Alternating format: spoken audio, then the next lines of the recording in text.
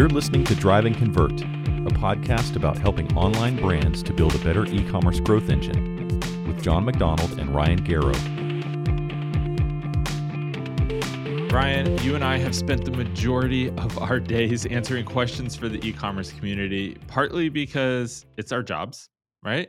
And partly because we also love what we do and we love the community. And that's partly why we do this podcast. So with that in mind, you had the brilliant idea of doing a Q&A episode where folks submit their questions and then we answer them live on a recording. So here we are. Today, we've got 10 questions or so lined up that came from the community. We put out a Google form, ask whatever you want to ask, and we'll answer it for you.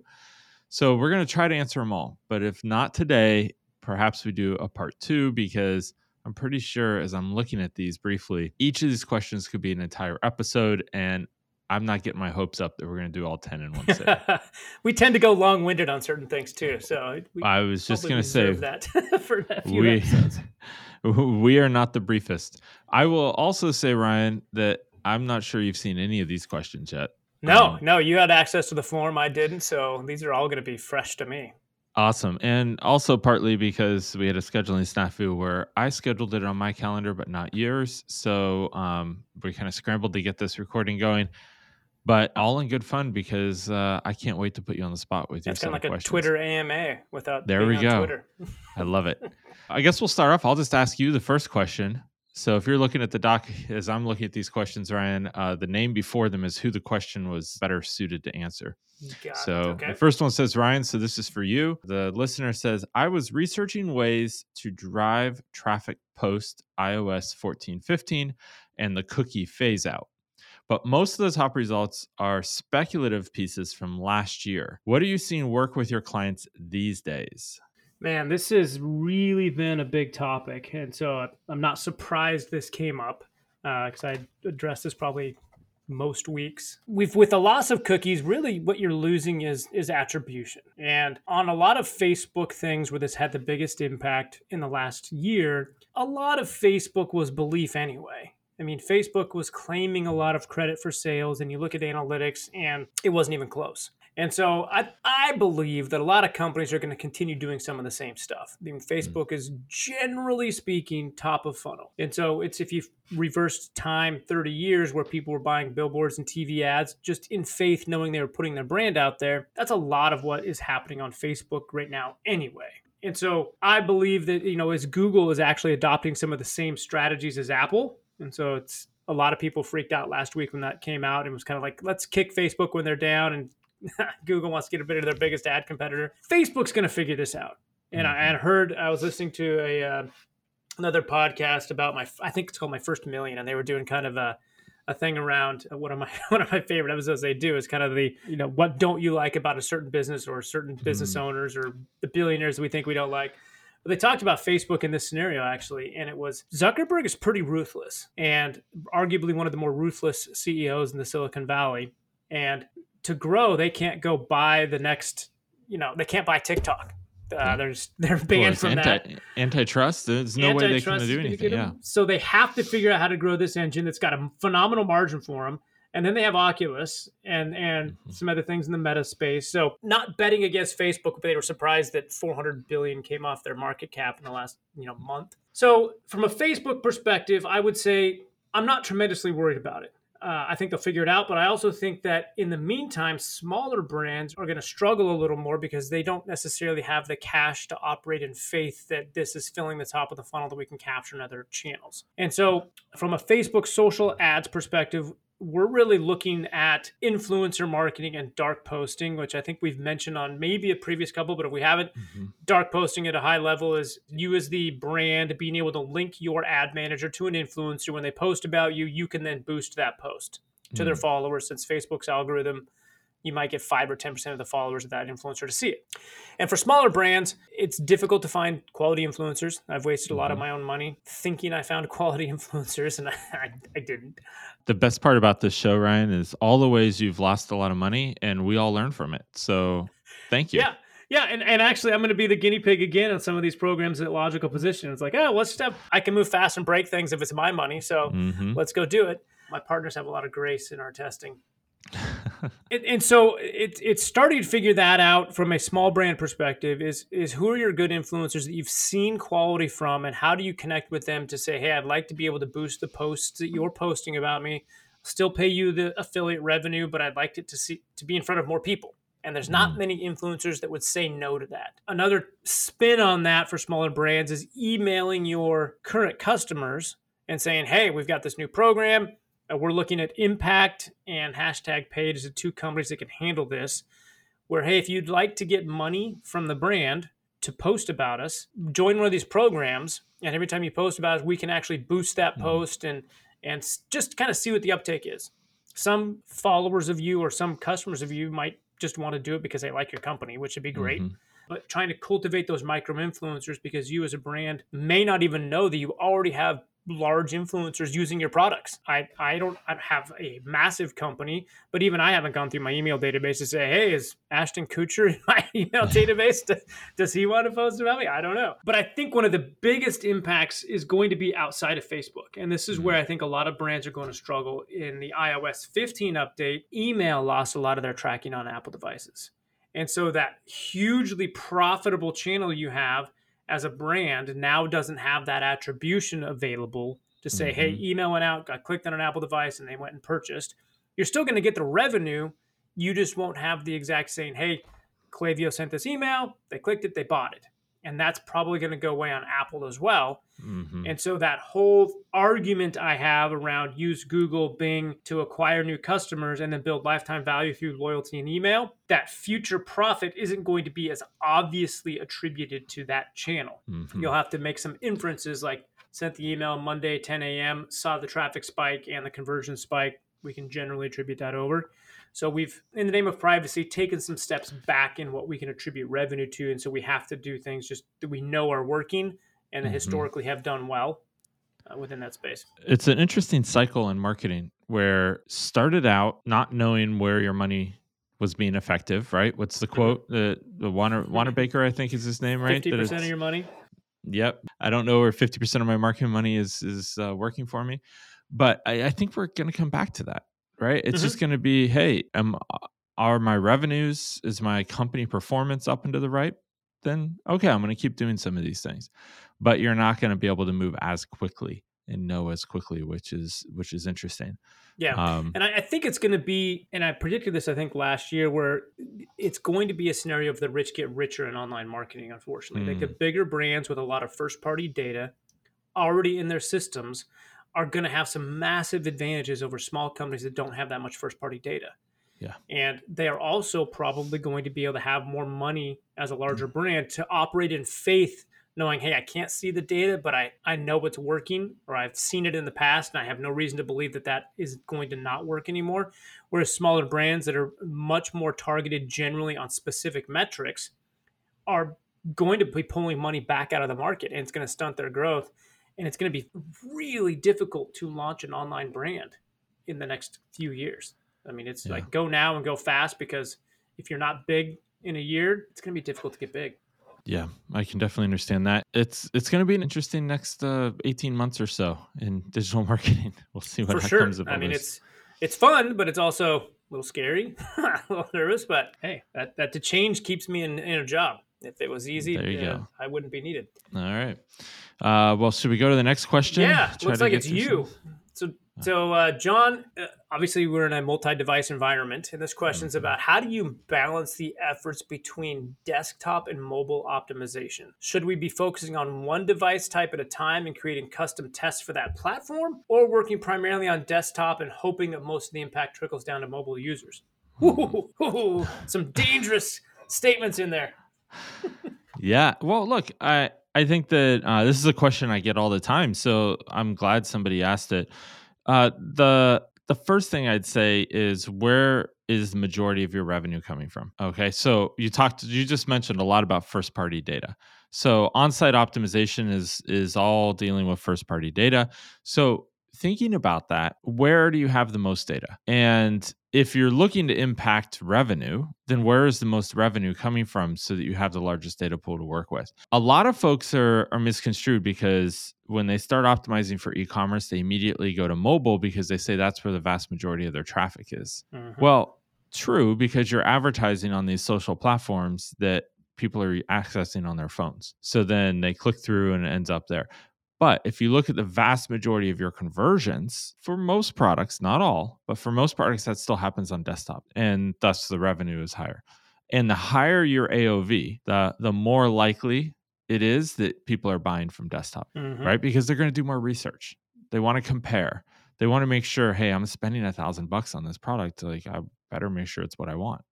You know, how many people do you know are ordering a brand new MacBook with tuned to their liking off their phone? Very few. You know, like I just did this morning for a new employee, and I was like, tried to get it off my phone. I'm like, well, I can't. You know, I really want to make sure I get the best, you know, setup for this person, and I better go to my desktop and do that. And so, you know, it's something where if I'm spending a couple grand, yeah, I'm going to do it on my desktop so I can be sure I'm doing what I want. We're just not 100% there yet. Now, maybe that's a generational thing and I'm just freaking old at this point. And that might be the case where, you know, I didn't grow up with a phone in my hand. Close to it, but I didn't fully grow up that way. So I'm still more comfortable buying stuff on a desktop. Okay. You know, my parents, my dad, I guarantee you my dad is not buying anything on his phone at all. He's going straight to his computer, right? He's probably binging too. Yeah, right. Exactly. Yeah, he's in that demographic for sure. But, you know, my son, I have a 5-year-old. I bet that he knows how to use the iPad perfectly. And I bet by the point that he's buying things, he's a teenager, he's buying things, he's going to 100% be comfortable doing that on a tablet and mobile. So, but I think for today, I digress. For today, you really need to focus on desktop, most likely, if that's where the majority of your conversions are happening. Because if you do that, then you can trickle that down, as the question asks, to mobile. And most sites these days should be responsive or are responsive. If you're on Shopify, especially, almost every theme is responsive. So that means if you make a copy change, it will be applicable to both desktop and mobile. So my point of view on this, go to where the conversions are and optimize there, and then trickle it down to the other platforms that you're on. But that probably goes against what a lot of business owners looking at their analytics are going to default to. Like if I look at my analytics, I'm making numbers up, 50,000 visitors on desktop, 200,000 on mobile, and the conversion rate is 0.3 on mobile. I'm like, oh my gosh, if I get that mobile up to even just 0.5% conversion rate, the amount of money I'll be printing will be astronomical. Yeah. But that's probably not the best step, pending a lot of the subpoints you left up there. But the question is, are those folks doing more research on their phones? Probably not. They're doing awareness, right? They're doing top of funnel activities that are like, hey, I'm looking at fertilizers. Oh, you know, this is a good brand. I should look at this. And then what they do is they then send it to themselves, flag it, bookmark it, whatever, to go and open up the 6 tabs next to each other in a browser. And that's if we do user testing on most shopping journeys, that's what we see.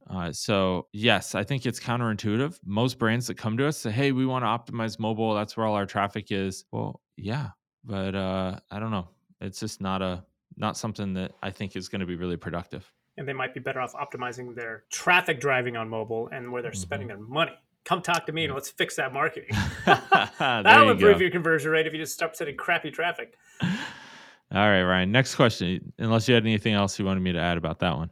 No, I think I think people have to use a logic test a lot more, and most of them look for easy buttons. And I think then they start talking to us like, oh, that actually is logical. I should have thought of that. And like, yeah, you should have, but I'll be your easy button. Hey, that's what we're here for.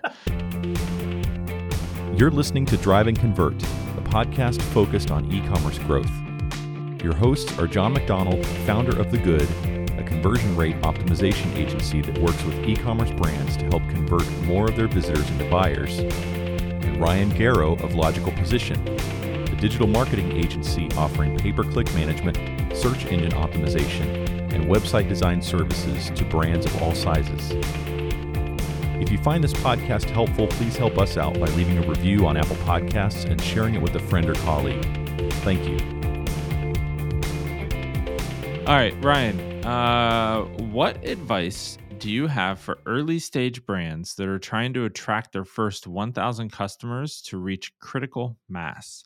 Back in the day, you could just throw money at Facebook ads until you found a profitable angle. And then open the floodgates. That's obviously not the case anymore. Yeah, I mean, we just talked about this a little bit, right? But how do you think brands should focus on getting that first 1,000 customers? What's your strategy now? Since you can't, they're right, you can't just go to Facebook and throw a few grand at it and validate. Yeah, I think we as an online society have evolved very quickly, and that, trying a business on drop shipping to become a viable business is not probably going to happen, or it's going to be very difficult. That dream that probably worked 10 years ago, not that likely. Being a pure play online retailer as a startup right now, it's not likely. There's too much ahead of you unless you can find a very specific niche that you are an expert, that you know how to merchandise very specifically to take on large existing online merchants in the space. I just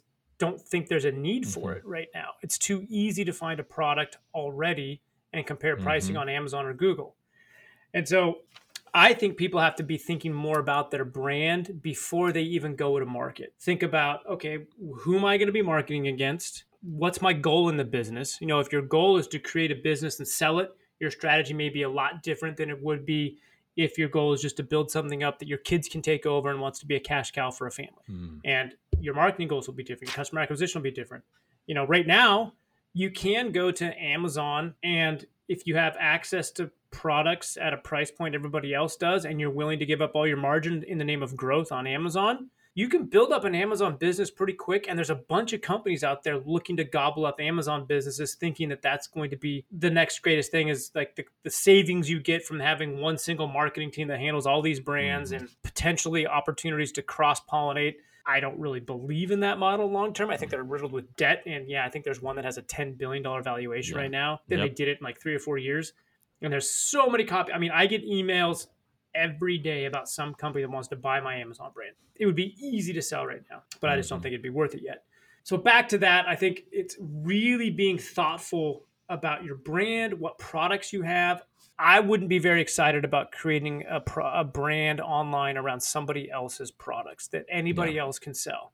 I would want an exclusive distributor relationship in the country, like the United States, where I am the brand and I'm responsible for it, or creating my own brand where I'm creating the product that can't be easily duplicated on Amazon. Like if you're going to sell t-shirts, Amazon's going to beat you at the end of the day. Like there's so much risk there that if they create it and it's their marketplace, you're an algorithm jump away or an Amazon Basics product away from losing a dramatic amount of money. And so, that company or the company I heard of, like a lot of people are talking about how it'd be better to buy the Shopify brands because they're direct to consumer and they're working better there.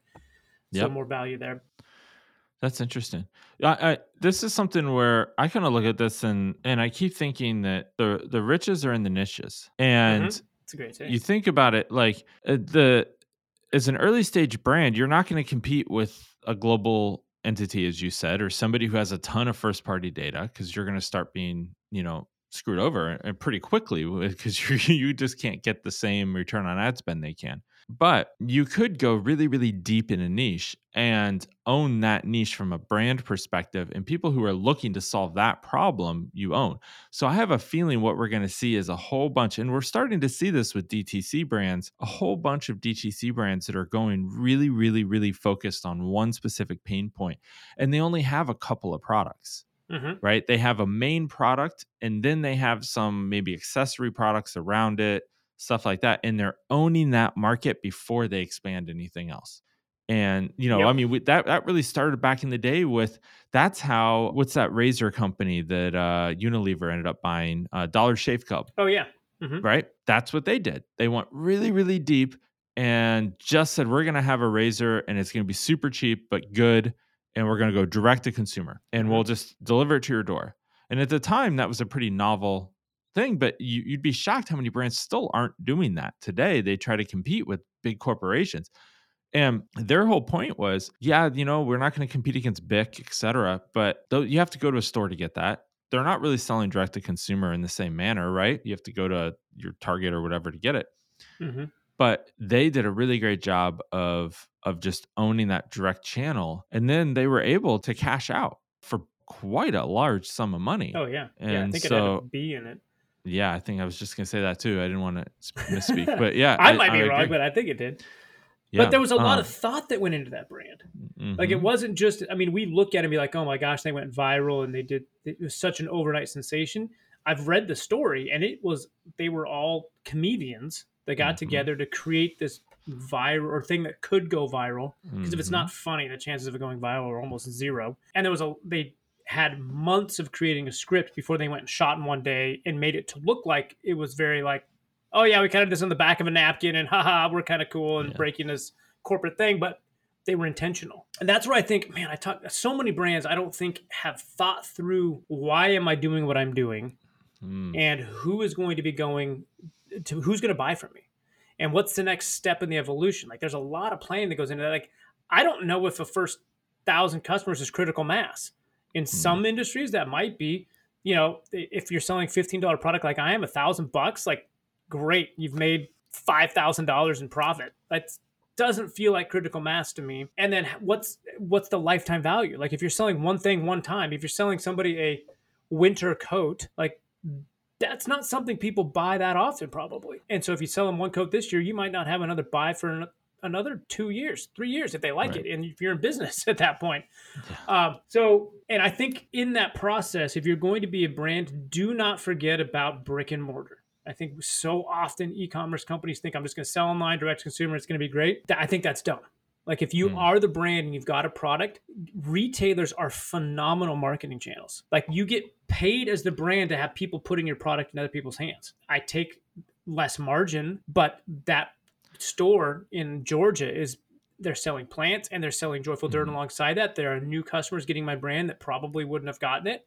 Yeah, it's the awareness. I think that is the best marketing a brand can have, I think, is being able to go to brick and mortar stores. And I mean, look, didn't I text you? It was a couple of months ago now, but like I think I texted you a photo of your product I was at a plant store and they had it laying out and I was like, I know this guy. And she started laughing. She's like, people love the product. I was like, awesome. I good for Ryan for being in retail. And it was a fun experience to run into it in a retail location. Yeah. So a very roundabout way to answer this direct thing of how to get to critical mass, but I think it's not a simple answer.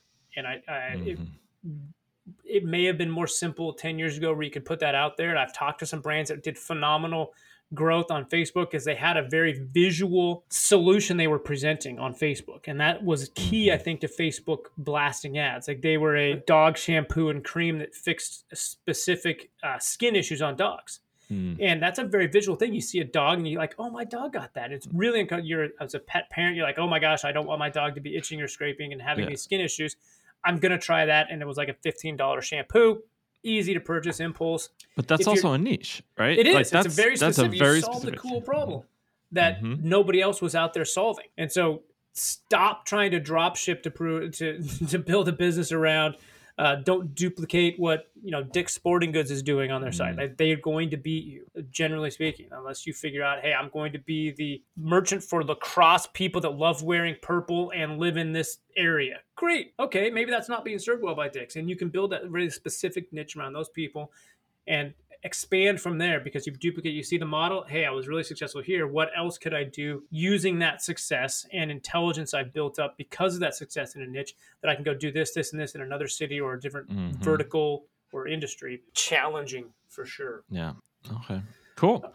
Well, I think we have time for maybe one more. All right. It looks like you're up. So, John, does it ever make sense to condense content into accordions or similar interactive containers? Ooh. Okay, that is I don't even know what that is because I don't play the accordion. But why don't you explain what accordions should be to somebody that's looking at a website? Love this. Okay, very tactical question. Somebody obviously has a specific need here. Or they've heard me on my soapbox about this before because, okay, let's talk about what an accordion is for people who don't understand, like yourself. Okay, so first of all, accordion is when you have in-page navigation where you have a whole bunch of content, and then what you want to do is have the headline, and you click on the headline and it expands out, and there's a whole bunch of text that shows. So it might be a list of headlines, and then you click on one and it expands out, and then the other headlines around it, you click on another one, and then that content expands out, and all the others shrink down to just the headline. Does Google index all of the content on that page, even though it's not visible to the eyeball? bingo, you hit on my number one point here, Oh. which is people always think I need to put all this content on my page and I don't want it to be overwhelming. So they put it into an accordion. Well, it creates two problems. The number one problem you just said, because it's not visible on page load, Google does not index it. Or if it does recognize the text is there, it gives it a much lower weight towards the index, meaning it doesn't trust that content as much. This is because back in the day for SEO purposes, people used to hide content on the page, right? They used to just stuff keywords into a page and hide it behind a click. Color, like Britney Spears boobs or whatever. Yeah, it would like just match the background color, right? Just to try to get people there. And so it was a huge issue. So Google obviously said, hey, we're not going to index content that's not showing when you first click on it. And that is what it is. But the second thing is that people don't click on it either, right? So we do eye tracking, mouse click tracking, all that kind of stuff. People ignore these. And the content doesn't get seen by anyone then. It's not going to get picked up in a search engine. Now, even if it does, how frustrating is that to a consumer who searches for a term, it lands on your page, and they don't see that term anywhere, right? Now, all of a sudden, they're like, why am I here? And that's the number one reason as well why Google discredits that content, because they don't want people bouncing right back to Google. They want the people to find the right result in their first click on Google and trust Google, so that they continue to go back to Google, right? And if Google serves up content that people don't think is aligned with the results, then they start to say, Google's not doing as good of a job at searching, so I'm going to go someplace else. Google loses that ad revenue. So this all comes back to, no, it doesn't make sense to condense content in accordion or similar interactive containers. Has there ever been a use case where it has made sense? The vast majority of the time I see this make sense is when you have a highly technical product that you're showing the product with like call outs over that product. And you have, maybe it has a little plus with like a circle with a plus or something. You can click on that and get information on that specific feature or specific button if you're diagramming something. Like a product, and you want to show people all of the interface on it or all the different functionality or something of that sort, then I think it can be helpful. But you have to understand that content needs to be in two places on that page, not just within that diagram. But if you're just trying to stuff a bunch of content onto a product detail page and put it all within an accordion nav, at that point, you've just lost consumers. Don't worry about scrolling. People will scroll. So you don't have to worry about you don't have to worry about having too much content on a page. Now, is that possible? Yes, but at the same time, I would go for more content than less. And I would argue that all that content on a product page is not going to even be valuable from an SEO perspective anyway. Google doesn't generally rank product pages very high for high volume terms. That's all going to be category pages. Yep. And so if you're going to stuff a bunch of content there, maybe you need a few pages because it's probably better to be more targeted on that page and rank for multiple terms by spreading that content out and just doing SEO for those specific pages for specific searches. Yeah, I think, again, going back to the fact that we could do a whole episode on all of these. I mean, we could do a whole episode on what type of user interactions make sense and don't make sense on a page. And this is definitely one of them where it just doesn't make sense in my point of view. So whoever asked this question, I'd have to go back and look. They obviously have heard me before. And usually when I'm doing teardowns, live teardowns, et cetera, I make this point. And I think most people don't understand why. So here we are. Yeah. So I would say almost if you're tempted to use an accordion, you probably aren't explaining it very well or simplify it, or it's not simple enough for the consumer if you even need that. Yeah, that's a great point. And if it's content that you really need on a page, why do you want to hide it? Don't hide it if it's necessary for people to make a decision. Just have it on the page. Yeah, if you're doing really complex, machine purchases that have all of these data points as I'm trying to compare, like, does this fit this and this fit here? Like, okay, yeah, put it on there. Well, Ryan, I think we got through 4 questions today, 2 for each of us. I predicted we wouldn't get through 10, but I thought we might do more than 4. And here we are, over 30 minutes, and we're 4 in. So you called it. We talk a lot, and that's why a podcast is great for us. But I think for not seeing the questions before, you did a wonderful job. And now I have them, so we're going to be really prepared next time. Okay, next time it won't be as impromptu for you. I didn't have time to take any notes on these either, but yeah, hopefully folks find this helpful. We can do a part 2 next time and get that episode out and try to get through 6 of these, the remaining 6 questions that we have here, so that we'll have to be a little more speedy next time. And hopefully next time I'll actually invite you on the calendar invite, so it's not a surprise. Yeah, I mean, thankfully I was able to move some things, so we're good. Yeah. All right. Well, thank you. This is fun. Thanks for listening to Drive and Convert with John McDonald and Ryan Garrow. To keep up to date with new episodes, you can subscribe at driveandconvert.com.